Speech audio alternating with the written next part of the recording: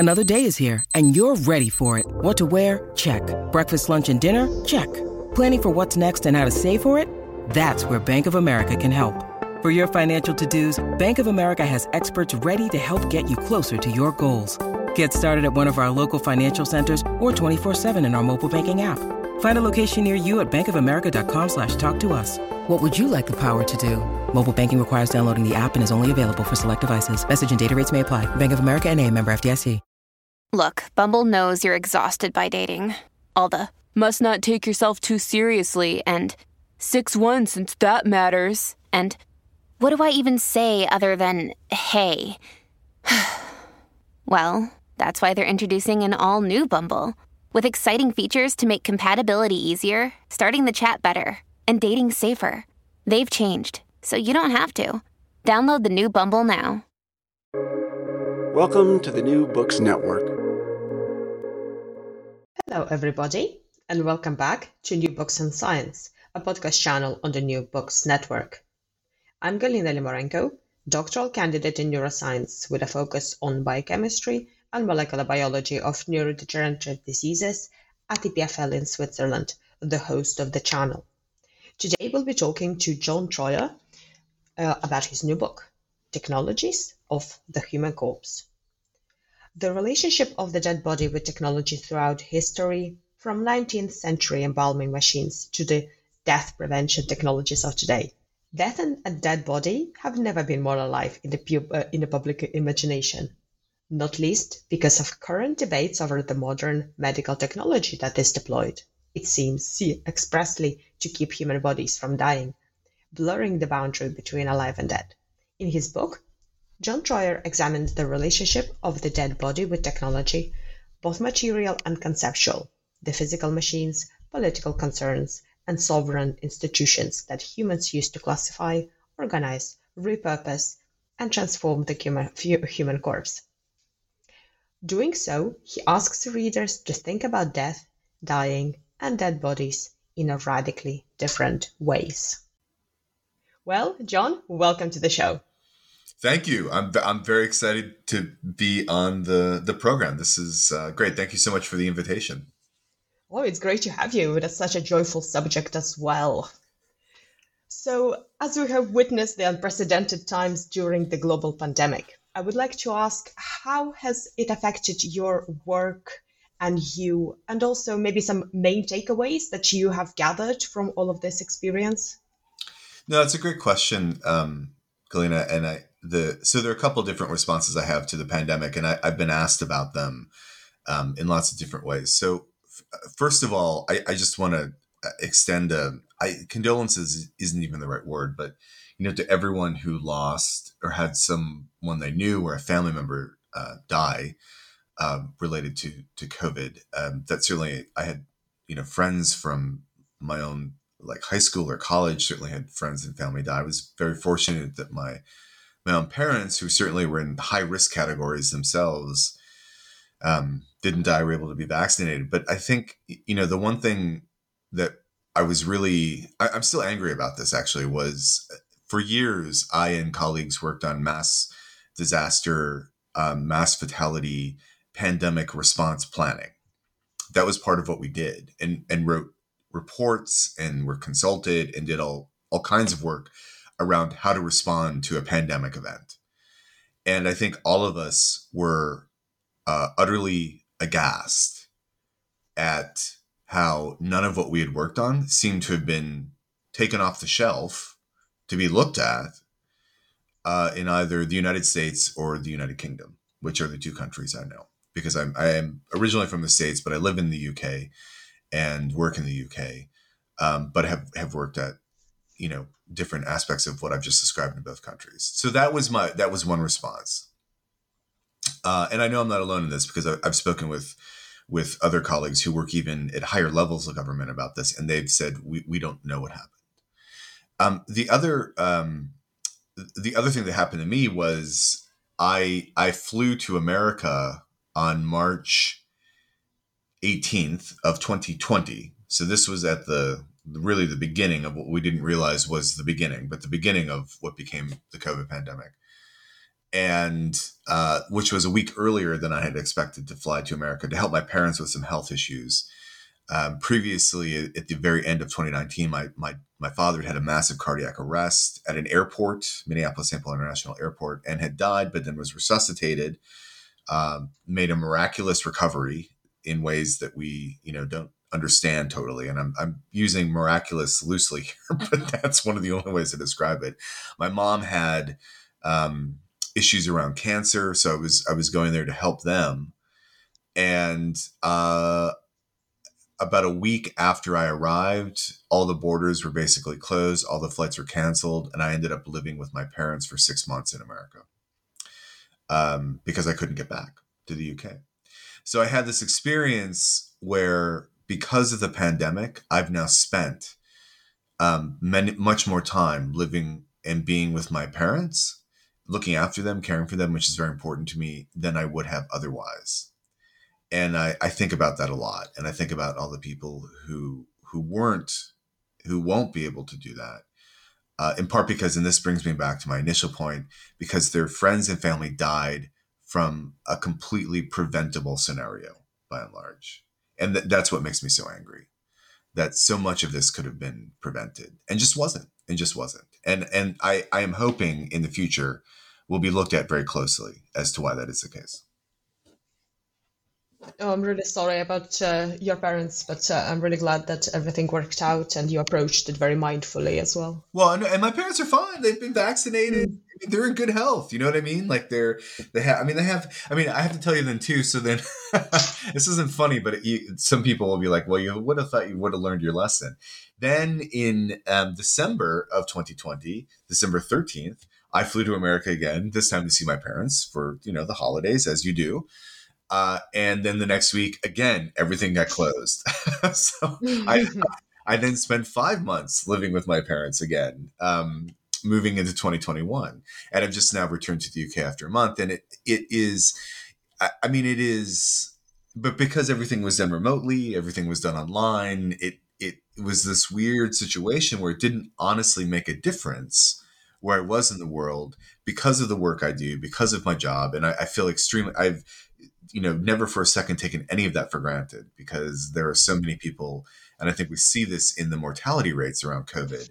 It should come as no surprise that the individuals who are dying are the individuals who do not have the time or the money or the social access to not have to directly engage in activities that could put them at risk. And I said as much to my students on the last day that I taught an in-person class, which was March 17th of 2020, for the students who were there before really, for example, the University of Bath, where I'm a faculty member, shut down. But certainly this was when universities in the UK were just beginning to close down. And I just said to those students, guys, I feel terrible about what you're about to see, because you're about to watch a lot of people die who didn't need to die. And I don't see any other way around that. And one of the reasons I was saying all this was because a lot of my work is, for example, in the history of the AIDS epidemic, particularly the early AIDS epidemic, which is still with us as a pandemic. It's not gone away. But I said, I am so reminded right now. I actually became quite emotional, which also then kind of freaked my students out. But I'm so reminded of the early years of the AIDS epidemic, and you shouldn't have to see any of this about what there are plans in place, and I don't know why they seem to be followed. So anyway, so that was I had this kind of weird vacillation between really just anger when I saw it as a complete failure, but also taking a bit of solace, if I can even use that term, to spend time with my parents during a pandemic so I could reflect on what was going on, and making sure they were okay, which was important to me. Yeah, for sure. So you mentioned that you teach at the University of Bath. So can you tell us a little bit more about yourself and what you do? Sure. So I'm a faculty member in the Department of Social and Policy Sciences at the University of Bath in Southwest England. I'm the director of the Center for Death and Society. So I work in death and dying, broadly defined, The Center for Death and Society was founded in 2005, and I joined in 2008. So I've been in the UK for 12 years now, just over 12 years. And my work is largely around death, dying, and dead body interdisciplinary study research areas, by which I mean I cover a large range of topics. My own background, my education was done in the States.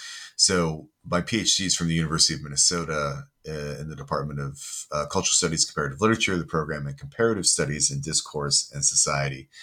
And it's more arts and humanities, I think, stressing on the humanities side, than the social sciences world in which I find myself in at times. However, really what I ended up working in would be sort of science and technology studies, the history of science and technology, and also bioethics. But as that relates to death and dying, the dead body, what happens to people when they are dying, politics around choices around death and dying, and then also what happens to the dead body, the human corpse, after the person dies, legal, philosophical, to a certain extent, religious concerns around those issues as well. So how did you get interested in science, and specifically the science of death? That's a great question. I mean, I think death remains one of those topics wherever I got interested in it, to answer your question directly, in part because there's a family history here, which is I've mentioned my parents already, but my father was a funeral director in America for many decades. So I grew up around the funeral industry. I can't say that that's the reason I ended up doing what I do, although it certainly helped. But I had no grand plans, to be clear about this. In fact, when I was in grad school, the Center for Death and Society didn't exist. And indeed, one of my PhD supervisor, John Archer, who's a great PhD supervisor, mostly because he just put up with me at the University of Minnesota. In fact, at one point he was like, "Where are you going to get a job with this?" And I was like, "I don't know, but I'll find it." And I did. Like, I don't know what else to say. Like, I did, like, in the way that sometimes these things work. But I think I grew up around death and dying, and I think that for me, the science questions around death have always been, in some ways, the most interesting. And a lot of it, what it comes down to are these questions around, what is the definition of death? Like, how do we define when someone is dead? And so there's a scientific, like a biomedical, a clinical aspect to that around what would be described as the determination of death, the moment of death.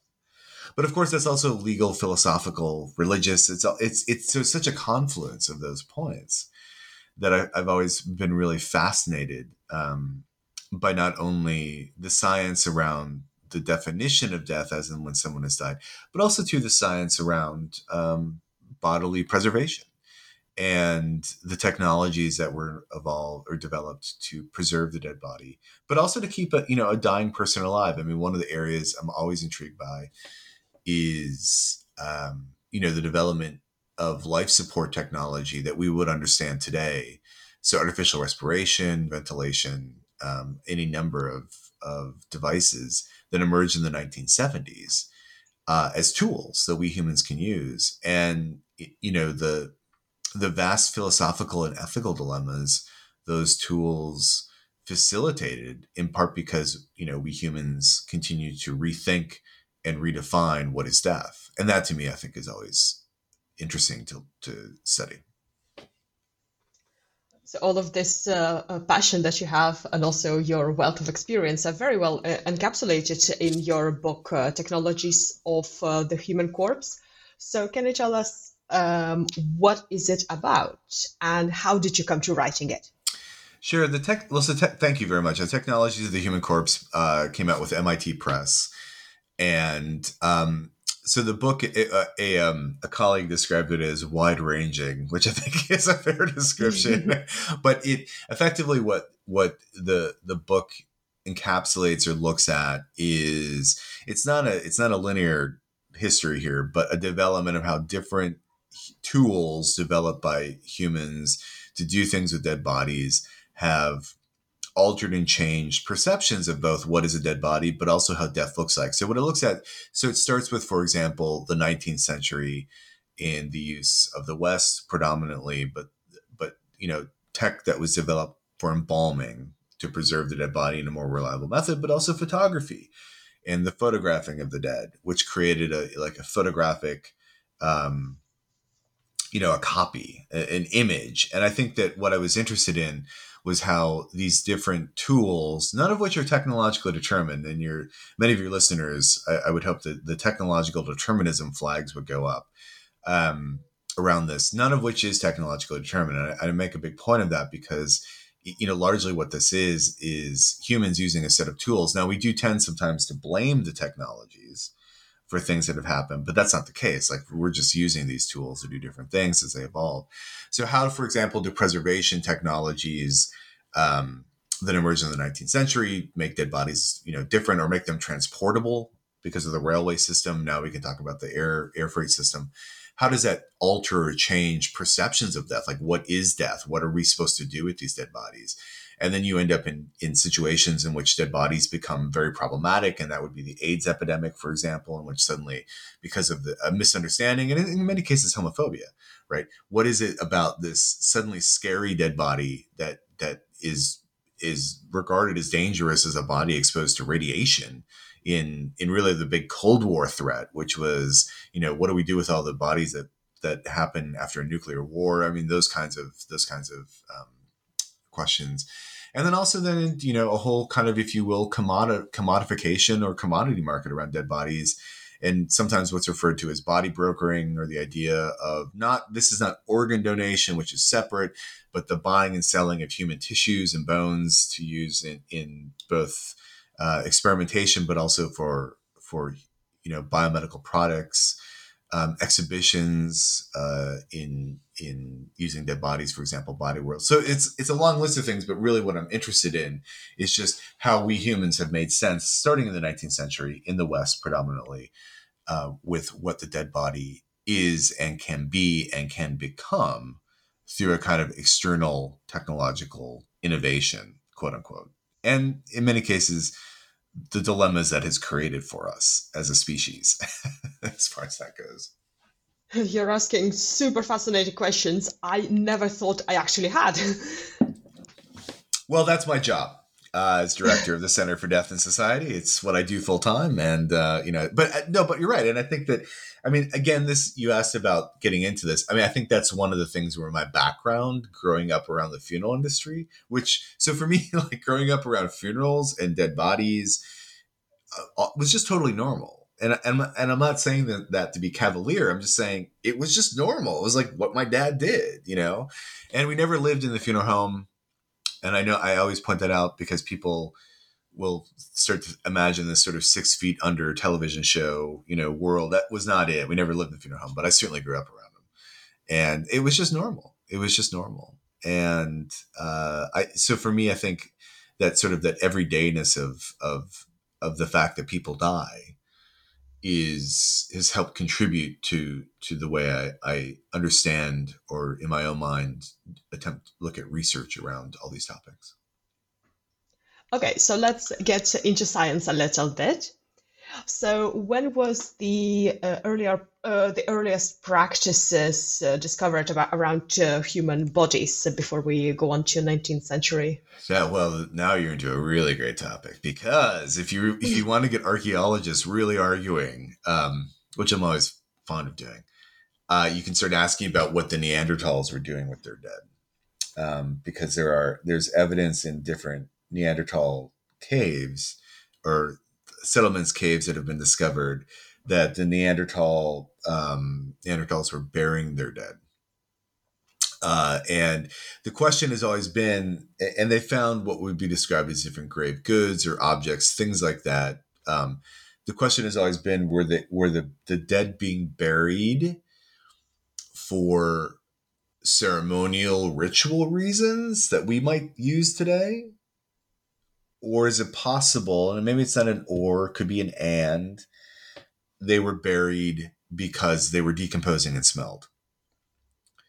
So, and I have to be frank, I tend to side with the decomposing and smelling part, which is not to say there is no ritual involved in that, but I think that what we're getting into is, so if we talk about technological innovation around dead bodies, one of the most significant and I would say important human inventions in this regard was the digging of the grave, because the grave space, the burial space, doesn't happen on its own.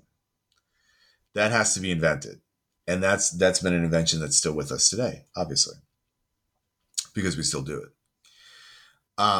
And so when we talk about like the earliest methods, and then we can move all the way through different ancient civilizations and what they were up to, the use of fire, the not use of fire for things like cremation, different cultural practices, whatever it might be. Then, of course, we want to talk about mummification and preservation in the Egyptian, system of body preservation, which, of course, we're still talking about today because we still find endlessly fascinating, moving all the way then through to anatomical study, particularly in what we think of being the early modern and Renaissance period, and this idea of the cutting open of the dead body. And this becomes a crucial moment to understand pathology and to understand pathological anatomy, that you can look at a healthy organ and an unhealthy organ, and you can begin to figure out, and this becomes one of the crucial moments in science, causation. And the causation that can be determined by looking at a dead body. And I think that the invention of the autopsy becomes a huge moment, particularly in 17th into 18th century science, philosophy, natural philosophy, in which suddenly there's an understanding that looking into the interior of the human body, there are ways to understand why people died. And I think that the ability to determine causation from that set of tools is with us today, so much so that when we have an indeterminate cause, or it's not possible to say why a person died for any number of reasons, it really bothers us, because we have so philosophically come to understand that death is something that can be determined. They were living, they're dead, there must be a causation. But what if you can't determine the causation? So I think that is both a practical situation that then becomes a very philosophical understanding of death itself. And then we move into the 19th century, where I was talking about in terms of, preservation, advances in germ theory. Well, not germ theory, advances in concepts of more around causation, around disease, and, as more and more understanding of, why a person died. I mean, one of the reasons you have to understand, the reason I'm sort of moving this way through it is because, for many centuries, the answer to why a person died is it was God's will, which is it's a solid argument. I mean, it works if enough people are like, why did they die? It was God's will. Okay. You know what I mean? And you will still hear that sometimes in different forms. But I think by and large today in the West, as it's developed, if we were to say, why did they die? Well, it was God's will. I think many people would say, I kind of want more than that. I would like a better understanding of what's going on here. Yeah, there's a cleaver in somebody's head. Yeah. I would like some answers. Yeah, I would like to know more than it's God's will. So, or God wills it, that kind of thing. So I think that as we begin to see a shift from a theological to a more secular understanding of humanity. I mean, and even someone, philosophically in the 17th century, like René Descartes, writing about, investigations in anatomical study and how he's trying to make sense of what that can mean in terms of a world created by God or a world understood by man. I mean, we can get into, really, big areas of metaphysics, but like the whole gist of so much of that is, as soon as we humans understand that we can begin to do things with our dead bodies to make sense of ourselves, that, then we're often running in terms of any number of technological scientific innovations that we can produce. So can you describe a couple of technologies that were developed in the 19th century, the most notable ones perhaps? Sure. Well, the 19th century ones I've already alluded to a little bit were for example, embalming of the dead. So not just embalming of the dead, because preservation of the dead body was something that anatomists in previous centuries had really struggled with. They were always trying to figure out preservation methods so they could spend more time studying the dead, because it was a real issue, which is why there was a whole market around digging up the dead or a more recently dead body. So there was an effort to try and do this, but it's in the 19th century that you have a series of embalmers, Ganal in France, and then Thomas Holmes in America. And what they were able to do is develop a mechanical chemical reproducible method in which, through a pump system, you develop venal and arterial infusion of the dead body with a preservative embalming solution that then more or less reduces the impact of, if you will, nature on the dead body, and then also, in effect, removes the dead body for a prolonged period of time from our everyday temporality. And so this is why I became really interested, because embalming in this reproducible method that could be then done, because reproducibility was always a key thing. It meant that suddenly there was more time, there was more space, there were more things that could be done to a dead body, and that became a crucial shift in how we understood the temporality of death, where suddenly it wasn't necessary to bury the dead as soon as possible. Now, there are still religious and cultural groups that do that, certainly within Judaism and Islam, other religions, those of the Abrahamic fold, those being the two dominant, but even within conservative Christian groups, you'll find as well, burial within 24 hours or as soon as possible, no embalming, nothing like that. So I think that preservation, and it's much maligned today, and I understand what I think there are a lot of people who are not interested or that keen on a kind of preservation system like that, and I get all that, but I think it had a pronounced impact in how we think about, if you basically even just the transferring of the dead body into different places. So that's one. Another big one would be like photography, which was not about death, but obviously once you can take photographic images, dead bodies, deceased loved ones start being photographed right away. That should not come as a surprise. If you can say anything about the history of communication and visual media technologies that we humans have developed, it's that we use them with our dead loved ones right away. The same was true of the telegraph line. It was used right away to explain that someone had died, or certainly to make sure that shipping of the deceased went as planned. And that once we begin to understand the different ways to communicate, both that someone has died, but also to capture that, they're used. And that's why when we talk about digital technologies today, the foundations are laid in the 19th century. There's no question about that in my mind. I don't think. They can be different, but that's in the 19th century we begin to see it. There's also the invention of like anti-grave robbing technologies, right? You can find these online. They're great blueprints. Google Patents has a lot of them, where, devices, guns, cannons that are loaded to fire if you open the vault without the proper key or lock, but also then, and this is true, I've always wanted to do a project around this, anti-premature burial devices.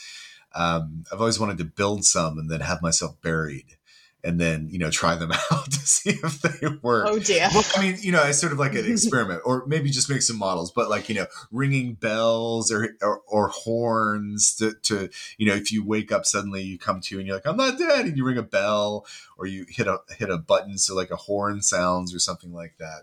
I mean, so no, for sure. And people sometimes use the mobile phones, don't they? Yeah, absolutely. Yeah. Well, they'll put, they'll stick, it's pretty common to stick a phone with someone in the coffin, today, which is more or less, I think, just an object that, you can think of this almost as a grave good, like an object that you would put with something. I actually am interested in this because, of course, those devices are going to exist long after we're all dead. And so it will vex future archaeologists, I'm sure, as to what the hell are these things. But nonetheless, yeah. So as we move to the 20th century, were there any notable developments then? Sure. Well, of course. I mean, I think so. Yes, significant ones. I mean, I think that as far as preservation technologies go, everything we're talking about in the 19th century moves into the 20th century. But then, of course, it becomes electrified, motorized, and so those are key differences. The photographic of the dead doesn't disappear, although we don't see the photos on display they would have been done in the 19th century, which is one of the key things. And I think you can argue that the photography of the dead has actually expanded, particularly with people's phones, but that they're not on display the way they were. In which, in the Victorian period, people would have the deceased, sometimes parents holding the dead child, on display for other people to see.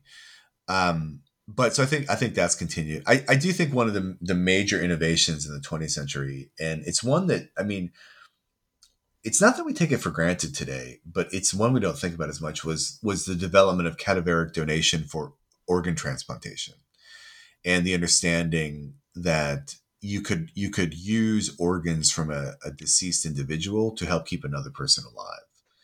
And so I think that was an idea that had been around for a long time. So it was experimented on, going back a number of centuries. But the idea that could be done, and could be done through a combination of both surgery and,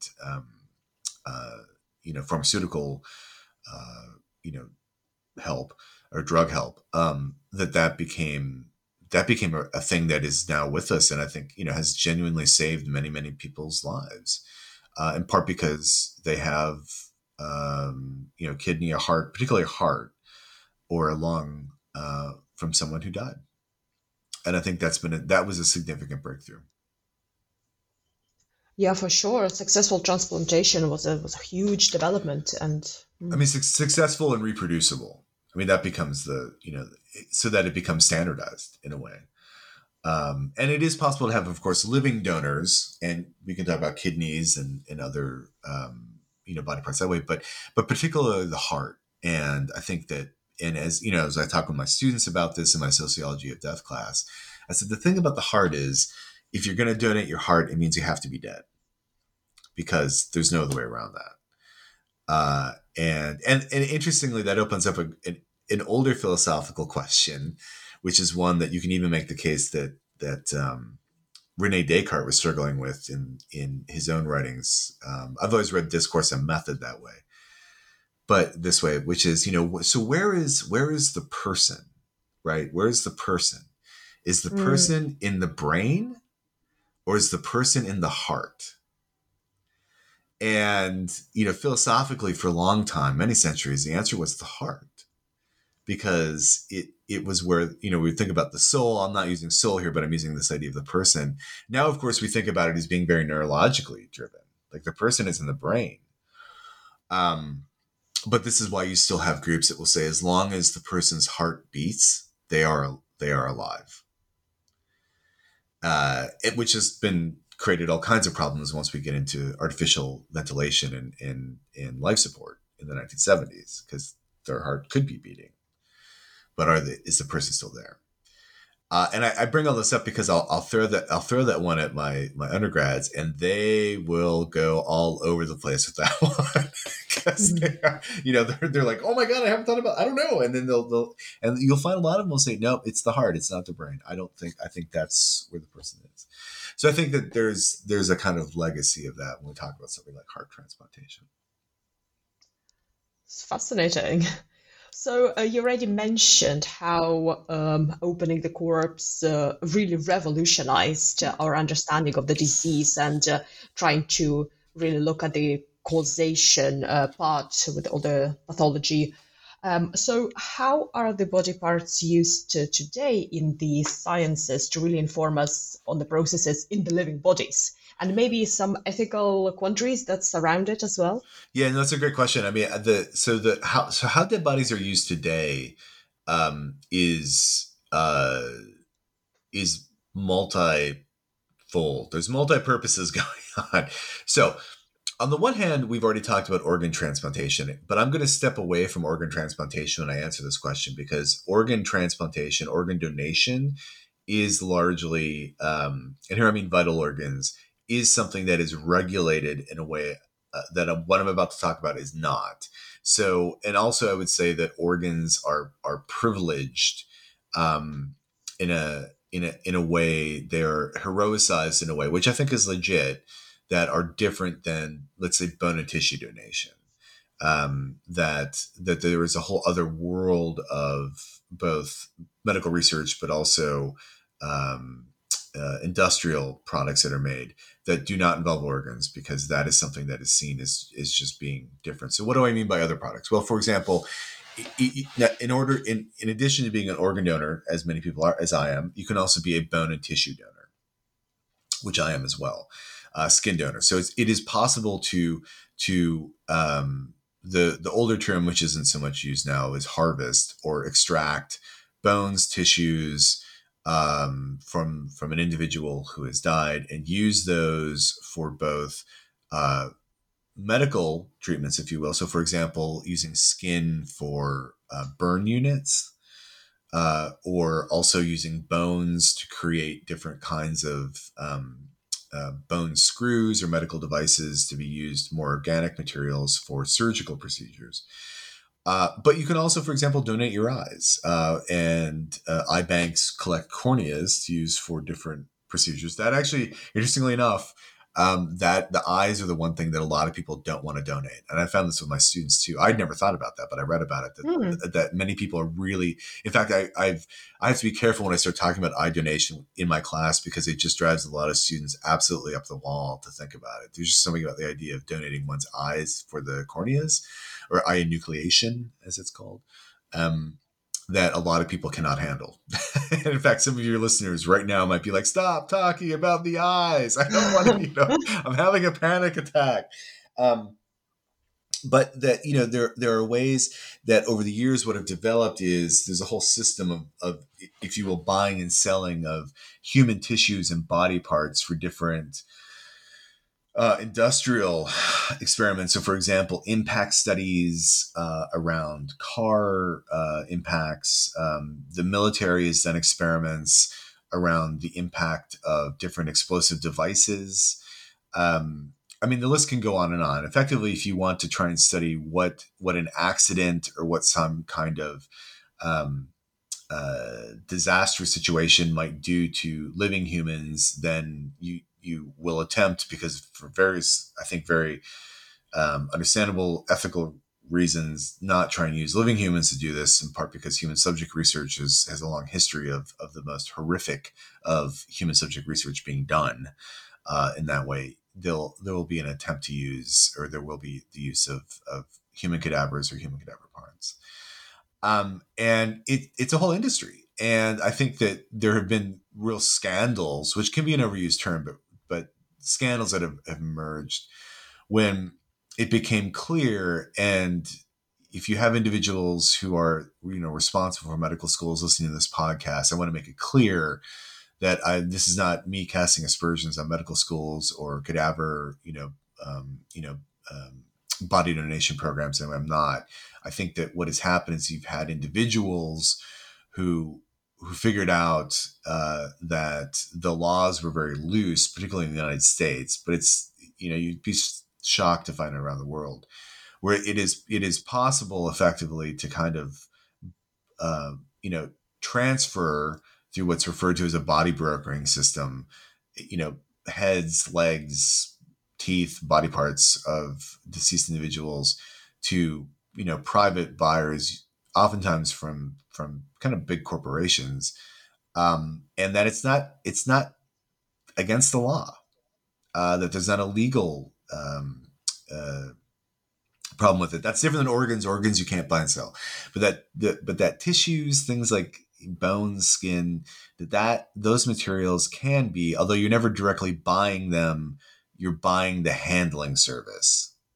So that's the key thing, right? So say, Galina, you say to me, I need some femurs to do research. I say, okay, I can get you the femurs, but let's make this clear. You're not buying the femurs. You're buying my time and services to deliver them to you. Do we understand that? And you say yes.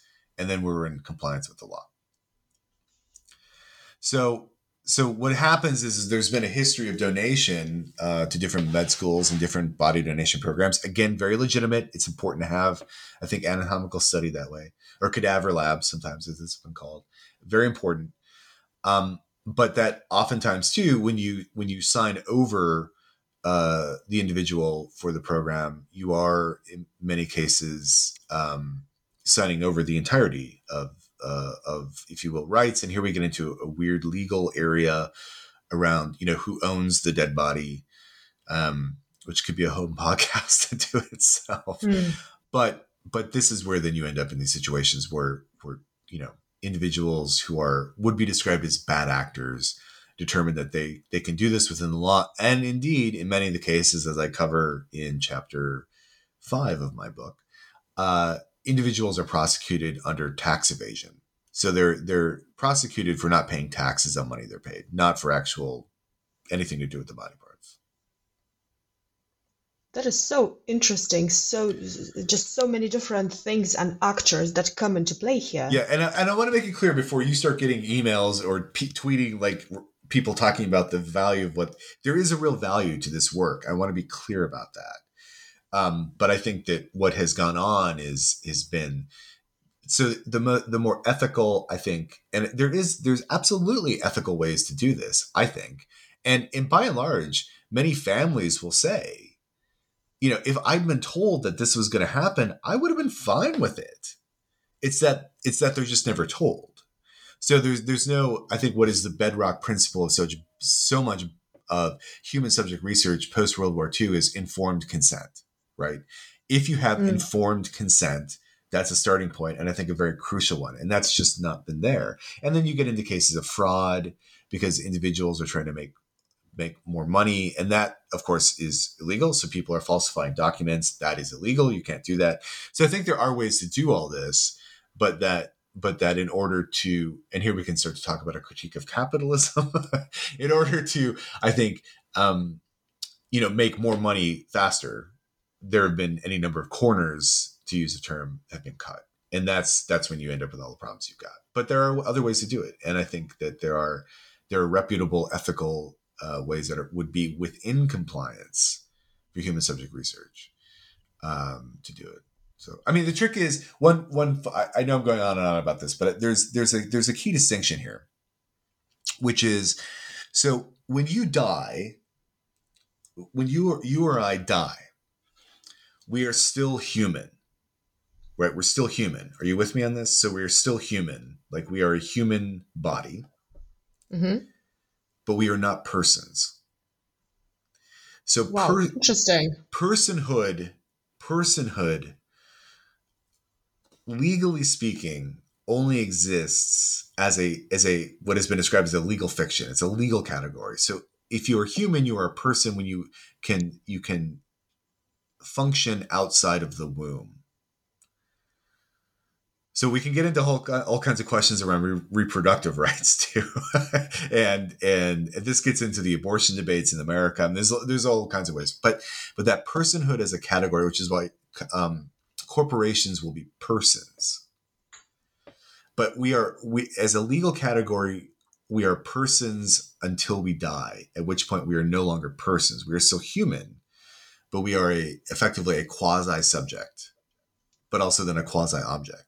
So how does the law make sense of, if you will, this human body that's no longer a person, so you don't have all the legal rights, but then you have next of kin who will say, no, that is my, I have a legal obligation or a legal right or whatever it might be to deal with the individual who's deceased.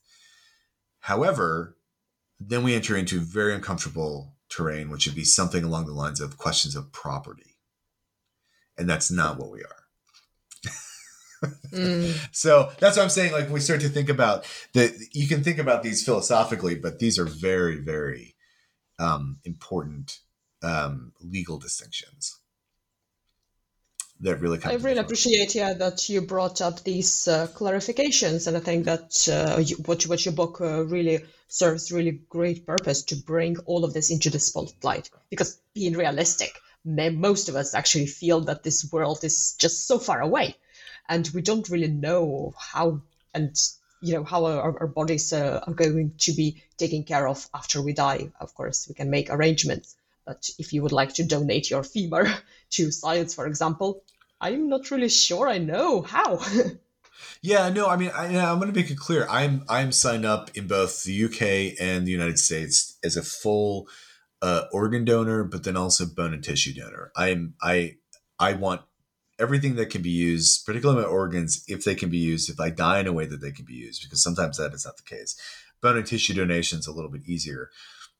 I'm using the term easier. I mean, it's not as conditional on how you die, but that I fully consent to that. I also, in doing so, understand that I may not have any control over how those bones, tissues, and organs may be used.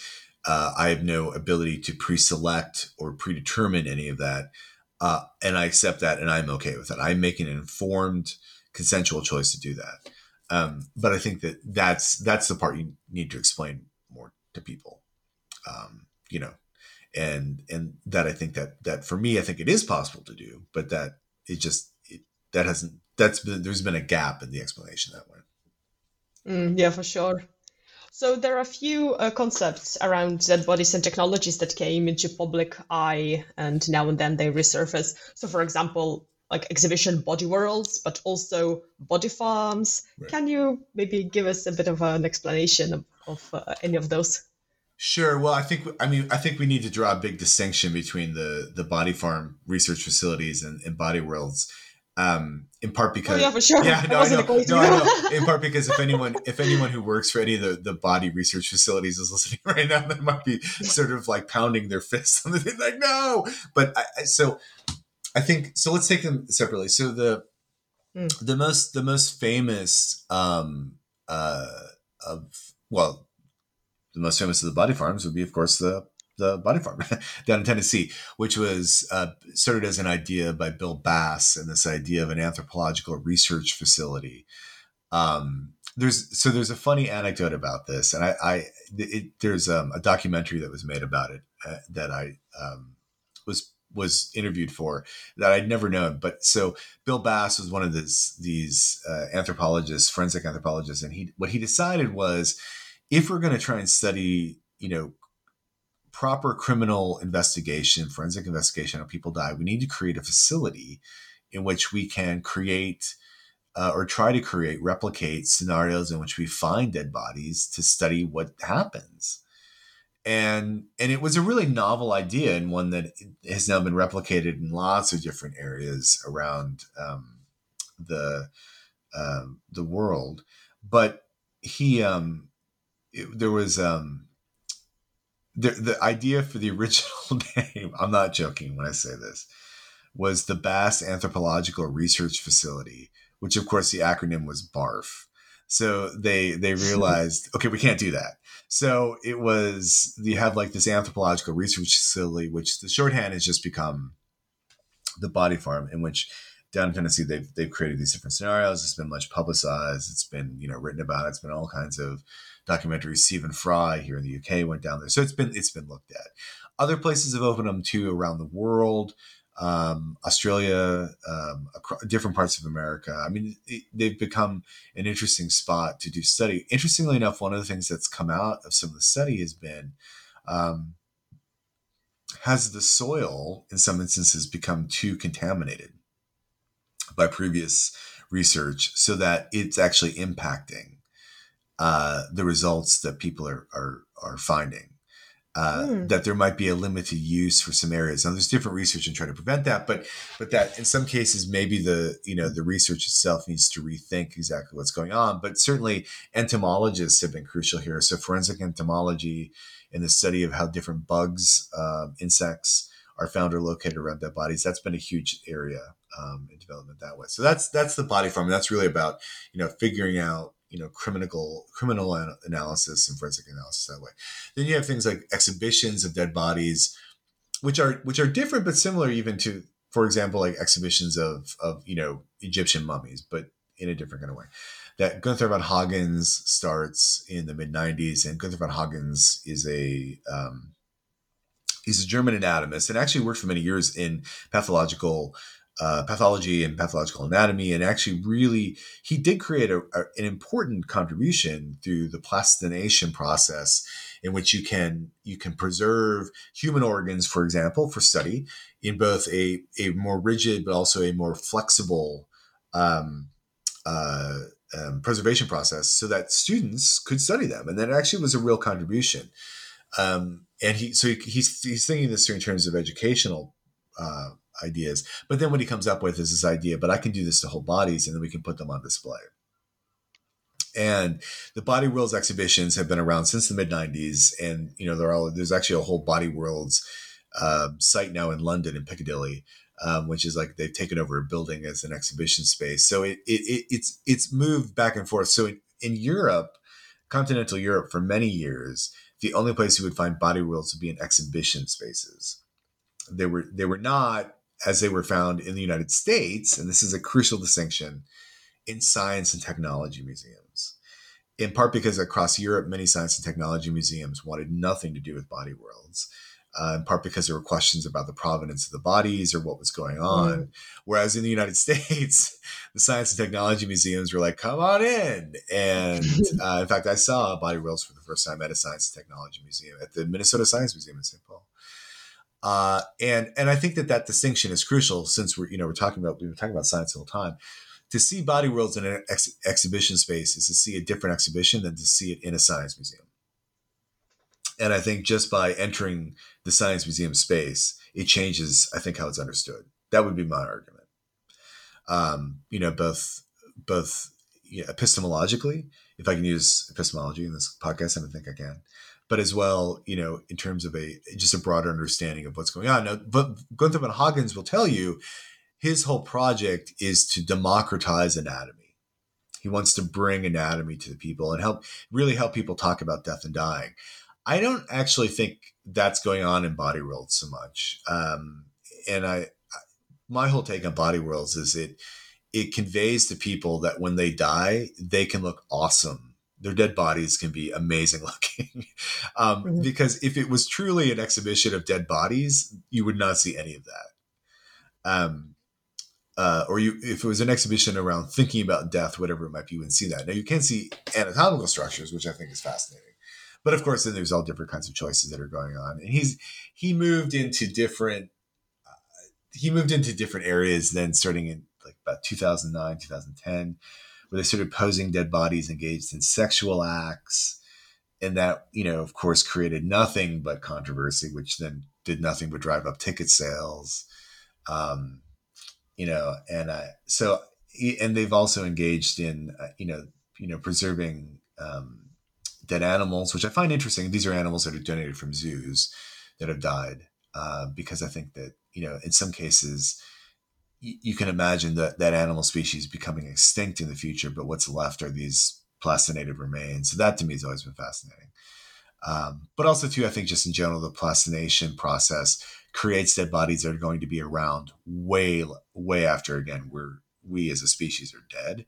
And so, we humans living now are dead. And so that's going to actually then also create, I think, weird issues for future archaeologists or historians. Like, what were they doing with their dead bodies? Does something like Body Worlds become representative of the late 20th, early 20th, 21st century moment of dead body technology? Does it come to be represented as this is what they were doing, when actually it was just a series of exhibitions? Yeah, for sure. And exhibitions like that and similar things, they really make you think. And especially, as you mentioned, we have animals and we have humans, and many people would look at dead animals a little bit in a different way. And then you're given opportunity to look at a dead human, and you start thinking about your own relationship to dead bodies. So I was just wondering, what insights have you gathered about our society when thinking about how we perceive and what we do with the dead bodies? Yeah, no. So that's a good question too. I mean, I think that so the one thing I think to stress is that since the 1970s, particularly across the West, and this is across the West, so this is not a specifically like Anglo-West thing, but we've had it drilled into our heads that death is this taboo and that it's impossible to talk about. It's repressed. I think the exact opposite is true.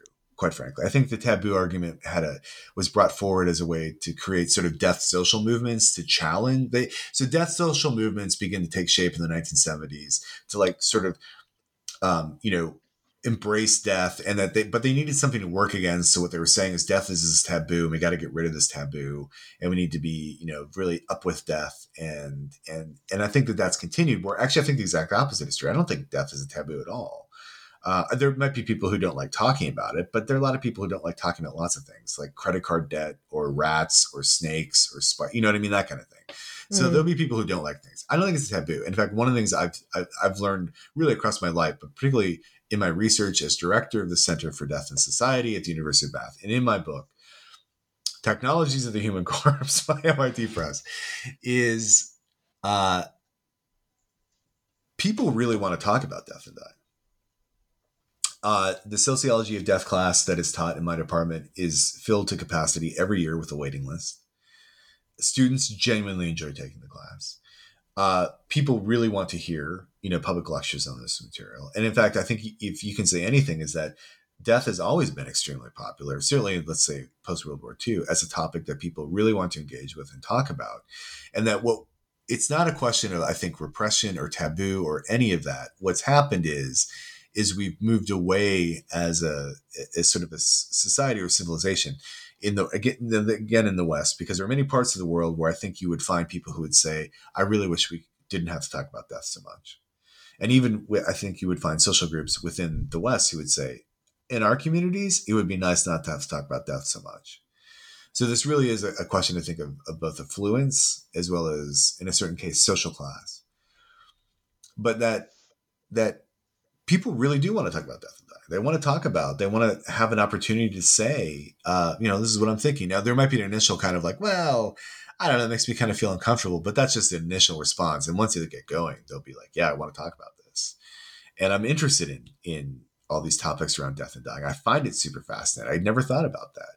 And I think if anything, that I'm hopeful if anything comes out of my book, it's just that it encourages people to have those conversations and to realize it's not that difficult. It might be awkward, but then we have awkward conversations all the time about lots of things. And it's once you get past that it's fine. It can be done. Interesting. So I was wondering, do topics around dead bodies give you nightmares? And what is your relationship to Halloween? Yeah. So nightmares, no. Never had an issue with that. Halloween. So that's a good question. Funny story. Two funny stories about Halloween. One is, so in my office on campus, of course, I've got different skeletons and skulls and death memorabilia stuff that have just been given to me over the years. Because I guess that's what you give a person who studies death. You know what I mean? Like, hey, look, a skeleton. I'll give it to the guy I know who studies death. And you put it, so I have to put it in my office because I'm like, I don't know where else I'm going to put this stuff. And an undergraduate was in my office. This is a few years back, and she said, "Oh wow," or I should say, this is in October, right? And she said, "Oh wow, I really like your Halloween decor in your office. It's really cool." And I was like, "What?" And she said, "Well, yeah, like the skeleton here and the skull." And I was like, "Oh no, that's not Halloween decor. That stuff's here all the time." And she was like, "Oh, okay." Like I didn't even that's your everyday. Yeah, I didn't even think about it. You know what I mean? Like I was like, "Oh yeah, no, that stuff's just there." You know what I mean? Like that's a Halloween decor.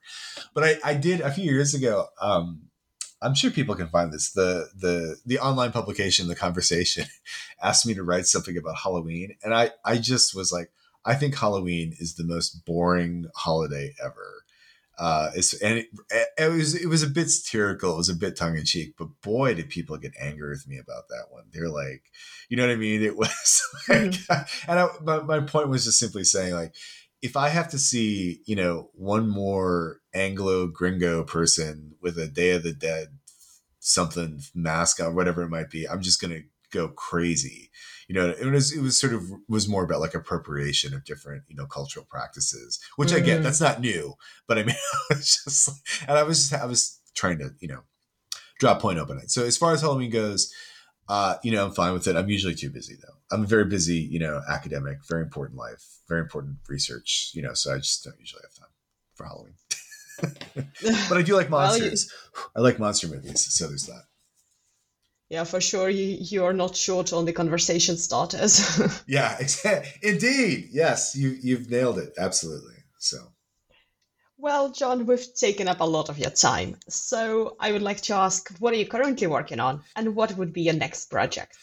So a couple things. My editor, Matt Brown at MIT Press, who's a brilliant editor, he is talking to me and after me, really chasing, I think is perhaps the best term, to do more work around something I started immediately or really during the COVID pandemic when we started looking at the AIDS epidemic and COVID and trying to understand sort of a pandemic within a pandemic, as it were. But this would build on the historical work I've done looking at AIDS and the AIDS epidemic itself and trying to understand what was learned or what was forgotten from that pandemic during this pandemic. So there's that.